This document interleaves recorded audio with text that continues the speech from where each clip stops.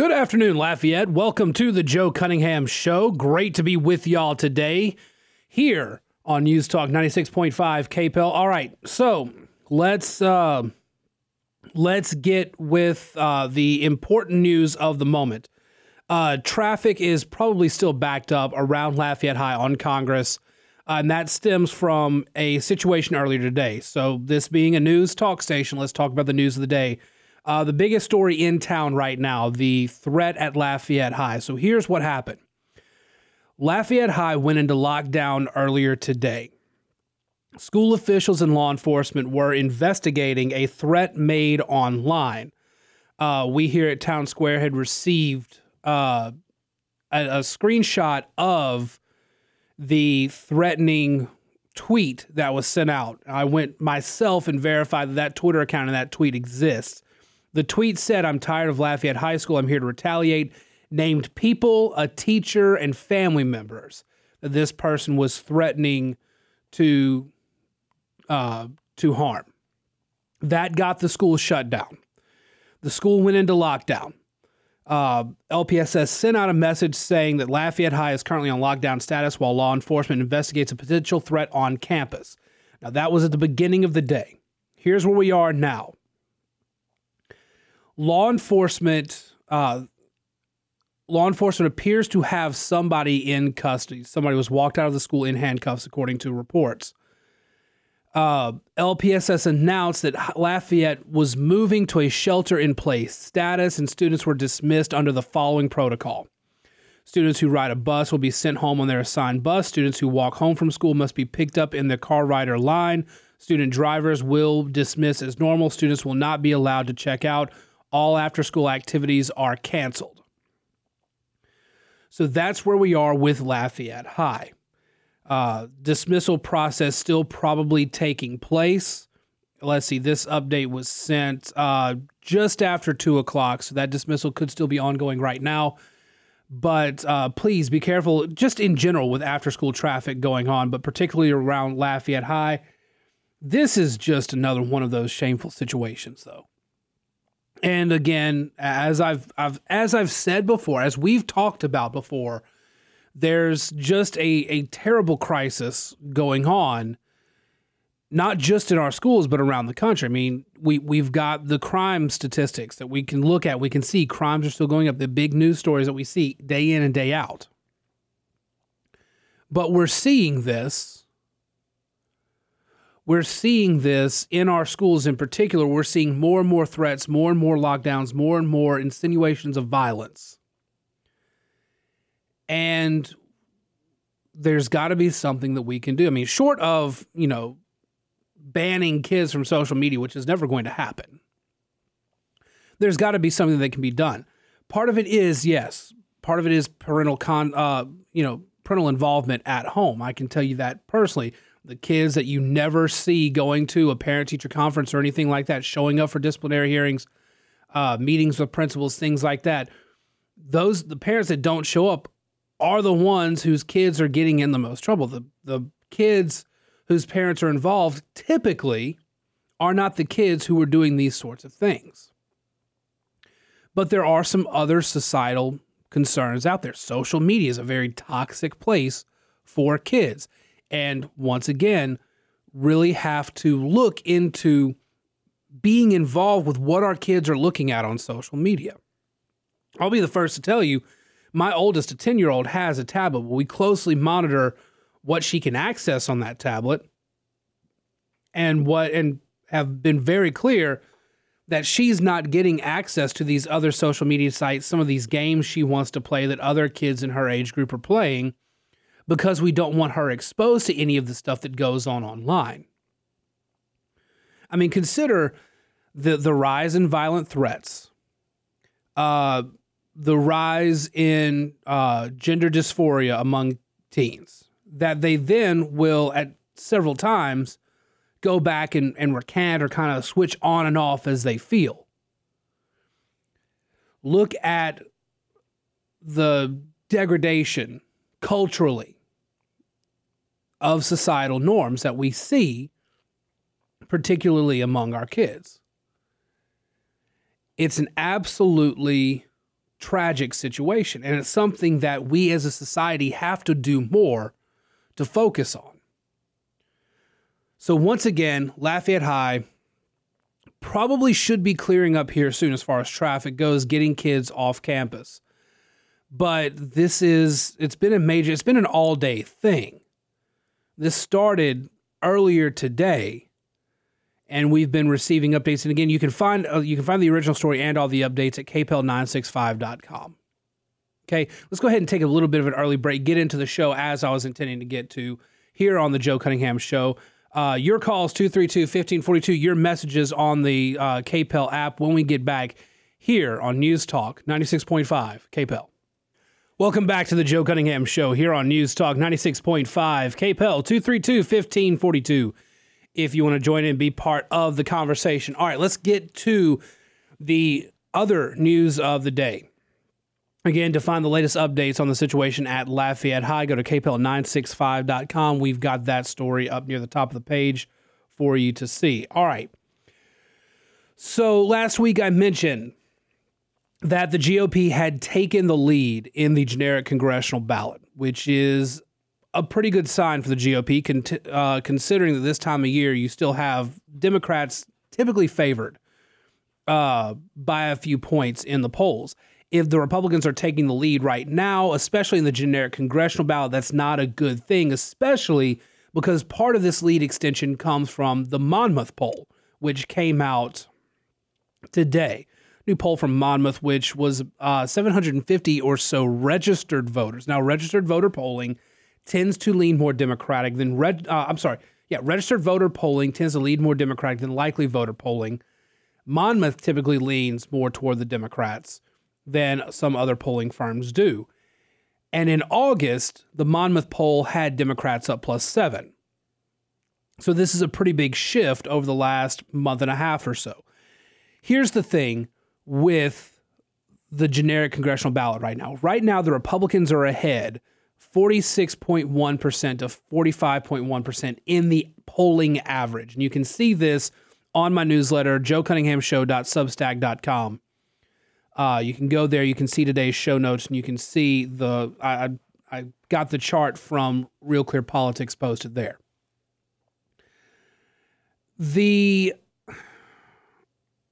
generic congressional ballot is not a sure thing as far as, yes, the Republicans are definitely going to win both the House and the Senate. Again, pretty sure they're going to win the House. Fairly confident they're going to win the House. But it all comes down to the Senate. Here's the thing that you need to pay attention to, though. In the most recent iterations of the generic congressional ballot, the Democrats have plateaued. They are stuck just around the 44 to 45% line. They've been there for a while.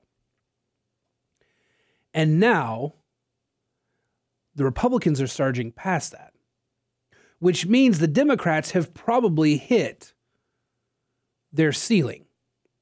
That 45.1% is roughly where the Democrats are going to remain. The question is the independent voters, the voters that are not, particularly siding with one group or another, those that can swing. The Democrats aren't picking those independent voters up. The Democrats are, however, losing quite a bit in minority vote. You have Al Sharpton, who's going out today or yesterday, saying that Democrats aren't connecting with black voters. It's a pretty bad sign when Al Sharpton, of all people, is telling you that. There's a piece I'm going to read a little bit from later that says, look, Hispanic voters are trending to the right, and Democrats are not winning them back. Right now, the Republican Party has the chance, not by playing identity politics like the Democrats do, but by actually talking about the key issues here. The Democrats are going for broke. There's a piece at Politico. There's a piece at Politico. Headline, Democrats stake their House majority on abortion. From rural Wisconsin Trump country to California's heavily Catholic Central Valley, there's almost no place where Democrats think an abortion rights-focused message won't play. And they are betting their House majority on it. Democratic candidates, their party's campaign arm, and allied super PACs have spent nearly $18 million to air more than 100 abortion-centered broadcast TV ads in some 4 battleground seats as of the end of September.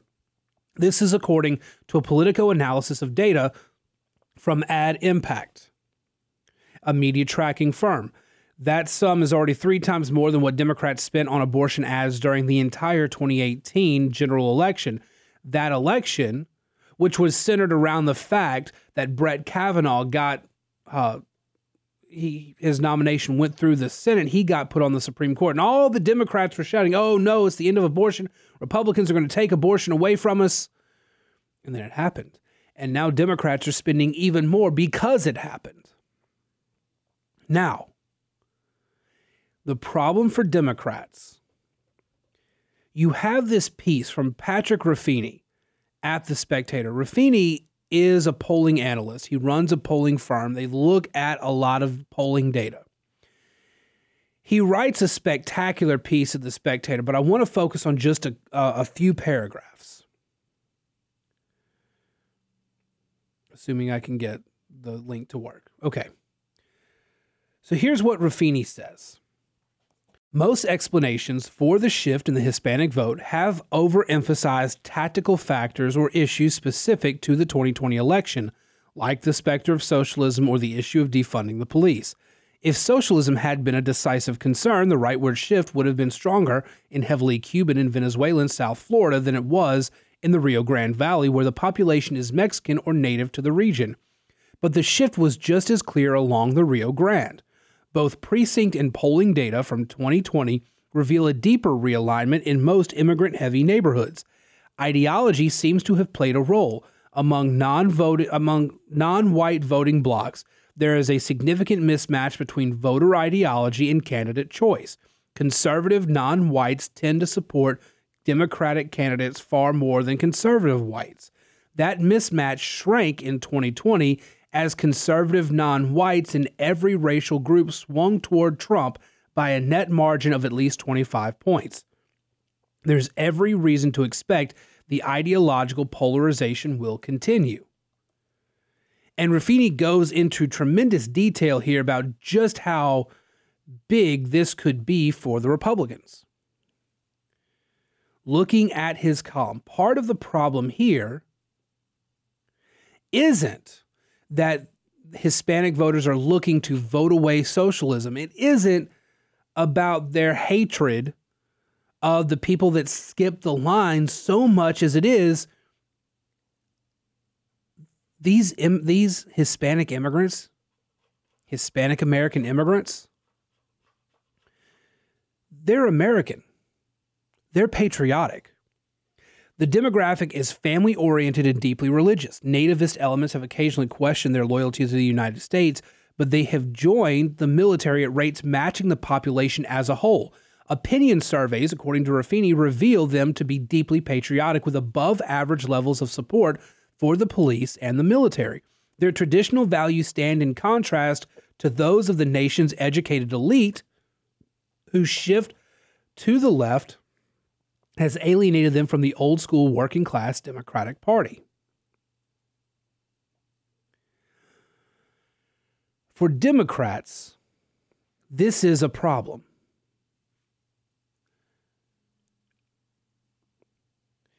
Hispanics in America do not identify themselves as Hispanic or Latino or as members of a specific nationality. They identify as Americans. Ruffini says polling his firm helped conduct among Texas Hispanics for Texas Latino conservatives found them predominantly identifying as American, with nearly twice as many responses as the second most popular answer, Texan. Hispanic or Latino ran a distant third. The Democrats have long played the identity issue. And now there's one more bit that I want you to understand here. Why is the vote breaking away from Democrats? It looked so positive there for a while. What happened? It's not just a demographic shift. It's not just these other things. Over the summer, The Dobbs ruling, dropping gas prices, legislative success that helped Biden win back Democrats who disapproved of him. His approval numbers have come back up.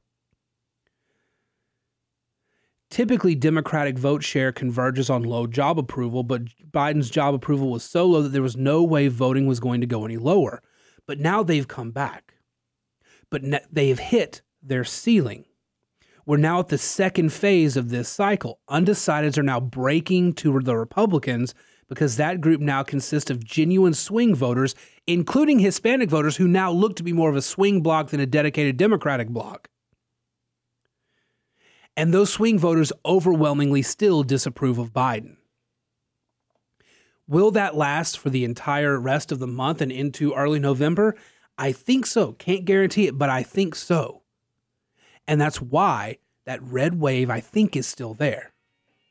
All right, let's take a break. When we come back, did you hear about the movie Bros? I want to talk about that because an actor, producer, is out there making some claims. We got to talk about that when we come back here on the Joe Cunningham Show. News Talk 96.5 KPEL. Welcome back to the Joe Cunningham Show here on News Talk 96.5 KPEL. Hey, before we get to the next topic, just somebody sent this to me. New Gallup poll. Now, Gallup, this isn't like it's Rasmus. This isn't like it's Trafalgar, anything that might lean center right. This is Gallup, which is notoriously very pro-democratic in its polling. In August, they ran in their poll, they asked, do you identify as a Democrat, Republican, or independent? In August, Democrats, 48%, Republicans, 39%, pure independents, 13%. In September, Republicans, 48%, Democrats, 44%, independents, 12%. That's a very, very big swing. That's a 9-point swing in the Republicans' favor and a 4-point drop for Democrats. If Gallup is showing that, that's another red flag. Be careful. If you're a Democrat and you're maintaining optimism, good on you.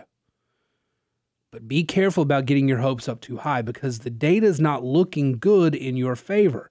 Now, again, polling's been strange the last several cycles. It could be strange in the other direction this time. People could be overcorrecting. I don't think they are. All right, let's move to a non-political but still cultural and slightly political issue. Let's talk about the movie Bros. Have you heard of it? I had not heard of this movie at all. Had no idea what the movie was until one of our listeners, John, actually sent me a message on Facebook asking if I'd heard anything. I hadn't. I had not heard anything about the movie, had not seen a trailer, had not seen any promotional material for it, which is weird because apparently Universal spent 40 to 50 million promoting this movie. It's an LGBT romantic comedy. Its opening week, it cost $22 million to make. Cost $22 million to make. They spent $40 to $50 million promoting it. And it earned $4.8 million in ticket sales over the weekend. That is an incredible flop. It came in number 4 in the box office. The number 1 movie was Smile, a horror movie that came out. Looks like a pretty interesting and fairly new style of horror. Very innovative in terms of the horror genre. But that movie did well. Romantic comedies have struggled in the box office over recent years. One film consultant who spoke to the New York Times noted that romantic comedies of all kinds have struggled at the box office. The genre now lives mostly on streaming services. Studios have released 40 different romantic comedies in theaters over the last decade, 4 per year, compared to 212 during the 15 years prior to that, 14 per year. The romantic comedy genre is just not what people are interested in anymore. People clearly more interested in the horror movie. Again, I kind of want to see Smile. Now, when I watched the trailer for Bros, and you know what it was? It was, a funny joke, but it looked like kind of the stereotypical romantic comedy. I mean, Judd Apatow is the director here. So it's going to have some pretty solid comedy, but it's mostly the same romantic comedy tropes, just instead of a man and woman, it's two guys. That's it. There's nothing really that compels you to come in except that it's two gay guys who are the romantic comedy partners in this. But if you don't go see it, you're apparently a homophobic weirdo because you're not supporting an LGBT major studio release. What Universal did apparently was focus on YouTube ads. I did not hear anybody talking about seeing a trailer on TV. I didn't see it. I watched Hulu Live. I never saw a trailer for it. Never saw it on any of the social networks, any of the algorithms that would track me. And I pay attention to cultural stuff, so I should have seen something about it somewhere. But I haven't. And I don't know anybody who did. So if you're going by an entirely internet-based, algorithm-based ad campaign, what a lot of people don't understand is that these algorithms track in a very detailed way who is seeing what ads you're getting. So if you don't pay attention to LGBT in media, if that's not something you focus on, which is a large part of America, you're not going to see any ad about it if your entire ad campaign is online. They also got Mariah Carey, several other celebrities to talk about it on social media and elsewhere, but people aren't getting their movie recommendations from social media. It's just it's very weird to automatically jump to the whole homophobe thing as the complaint for why your movie didn't do too well, when it's obvious that people really don't care about romantic comedies. And I don't think they have for a while. All right, 232-1542, if you want to jump in, be part of any of the conversations we've had today. Let's go to the phones. We've got Larry on the line. Hi, Larry. How are you? Hey, I'm fine. Thanks for taking my call. No problem. You were talking about the different parties, people that are registered in the different parties. Yeah. And for quite a long time, I've been trying to figure out, I myself am independent. Mm-hmm. Independent, moderate-leaning conservative. Yeah. And I'm trying to get an idea of what, and I think it's a large percentage. Mm-hmm. I think it probably is competing with the other two parties. Yeah. And I have a feeling a lot of Democrats are going into independence. So is there a firm number somewhere? I haven't seen the number of independents percentage-wise. I haven't seen any firm numbers. Now, the numbers I gave a little while ago are just how people are identifying themselves. Right. And that's and this poll is kind of weird because if you're independent but lean a certain way, you got counted with that party. So when I mentioned the independents in that one, it says pure independents, people who could go either way, who don't have a particular lean. In August, it was 13%. In September, it was 12%.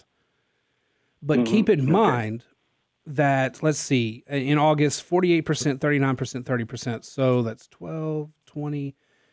Okay, so that's 100% there. Right. But you're looking at a massive swing, and it can't just be people switching from one part to the other. It looks like I think the independent number is probably somewhere in the 15 to 18% range, just based on a lot of the polling I've seen. Go on. Do you think that represents the national percentage of people who are registered independent? I think it's close. Oh, really? I would have thought it's more like 30%. Or something higher. I think. But anyhow. Well, what you typically have is most people who are really into voting, they typically register with the party. I mean, so in Louisiana, we don't have closed primaries. We just have the kind of the jungle primary system. You can be registered as whatever you want, go vote for whoever you want. There are a lot of people who are conservative, but it just like, a generation or so ago, there were people who just registered as Democrats because that's what you did when you registered to vote in Louisiana. But they still vote largely Republican. Right. You have... Well, in my case... Go ahead. No, go on. In your case? Yeah. Well, in my particular case, I mean, when I came... It's kind of funny in a way when I think about it, but when I came back from Vietnam, I just didn't support either party. Yeah. This is over 50 years ago. Yeah. So I went to independent, I didn't, and people said, what? What do you mean independent? And I was formerly a Democrat, Blue Dog Democrat. Yeah. So just so, yeah. All right. I'm still curious. All right, Larry, thank you for the call. What I'm going to do, I'm going to try to find a more firm number for you. I'm going to make a note of that, try to find that number for you. But I got to take a break. Larry, thank you for the call. 232-1542. Anybody else wants to call in or send a message through the KPEL app chat, we're going to go ahead and take this break, and we'll be back for a few more minutes here on the Joe Cunningham Show, News Talk 96.5 KPEL. Well, we've had our first 2023 announcement. It's not for governor, not an official one, but we do have an announcement for next year. Hi, this is Joe Cunningham here at the Joe Cunningham Show, News Talk 96.5 KPEL. And John Stefanski of Crowley has announced that he is running for Attorney General. Now, we had suspected this.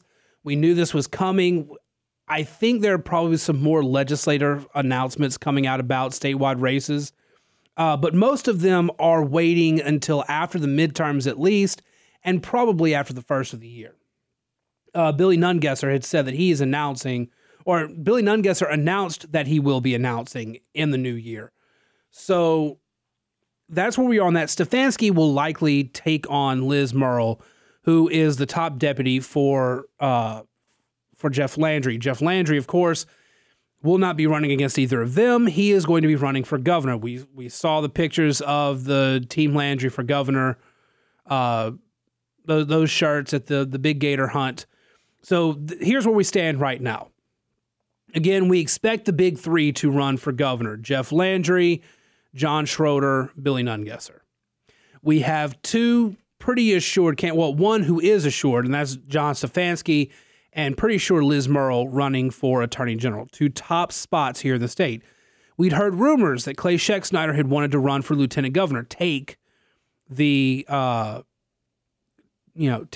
for Billy Nungesser when he runs for governor. It's a very, very interesting chessboard that's being set up here. In Louisiana politics, we have an opportunity to get more actual conservatives elected. I mean, if, Stefanski, you've heard Moon talk about Stefanski. I'm not going to go too far into it, but conservative parts of the state can do better than Stefanski. Let's be honest. Conservative parts of the state can do better than what we've currently got in the legislature. We've got some good ones, but we can do better. But now we have the opportunity. Liz Murrill is not a bad candidate, not a bad choice for Attorney General, can continue the same work that Jeff Landry was doing. Jeff Landry would be a solid conservative choice for governor. I would be okay with John Schroeder as governor. Let's be honest. Billy Nungesser, I think, is another Darden type, basically. I think he's more of the moderate guy who wants to run just to have the shot. And if somebody offers him a position, he'll take it. That's, less than ideal. But then again, by the same token, Nungesser runs, Landry wins, Nungesser's out of a job. We don't actually have to deal with him for a while. Nungesser's been great for lieutenant governor. Let's not, don't get me wrong here. Nungesser's been great for lieutenant governor. But that's about it. He has not done anything that really shows us he's ready for the governorship.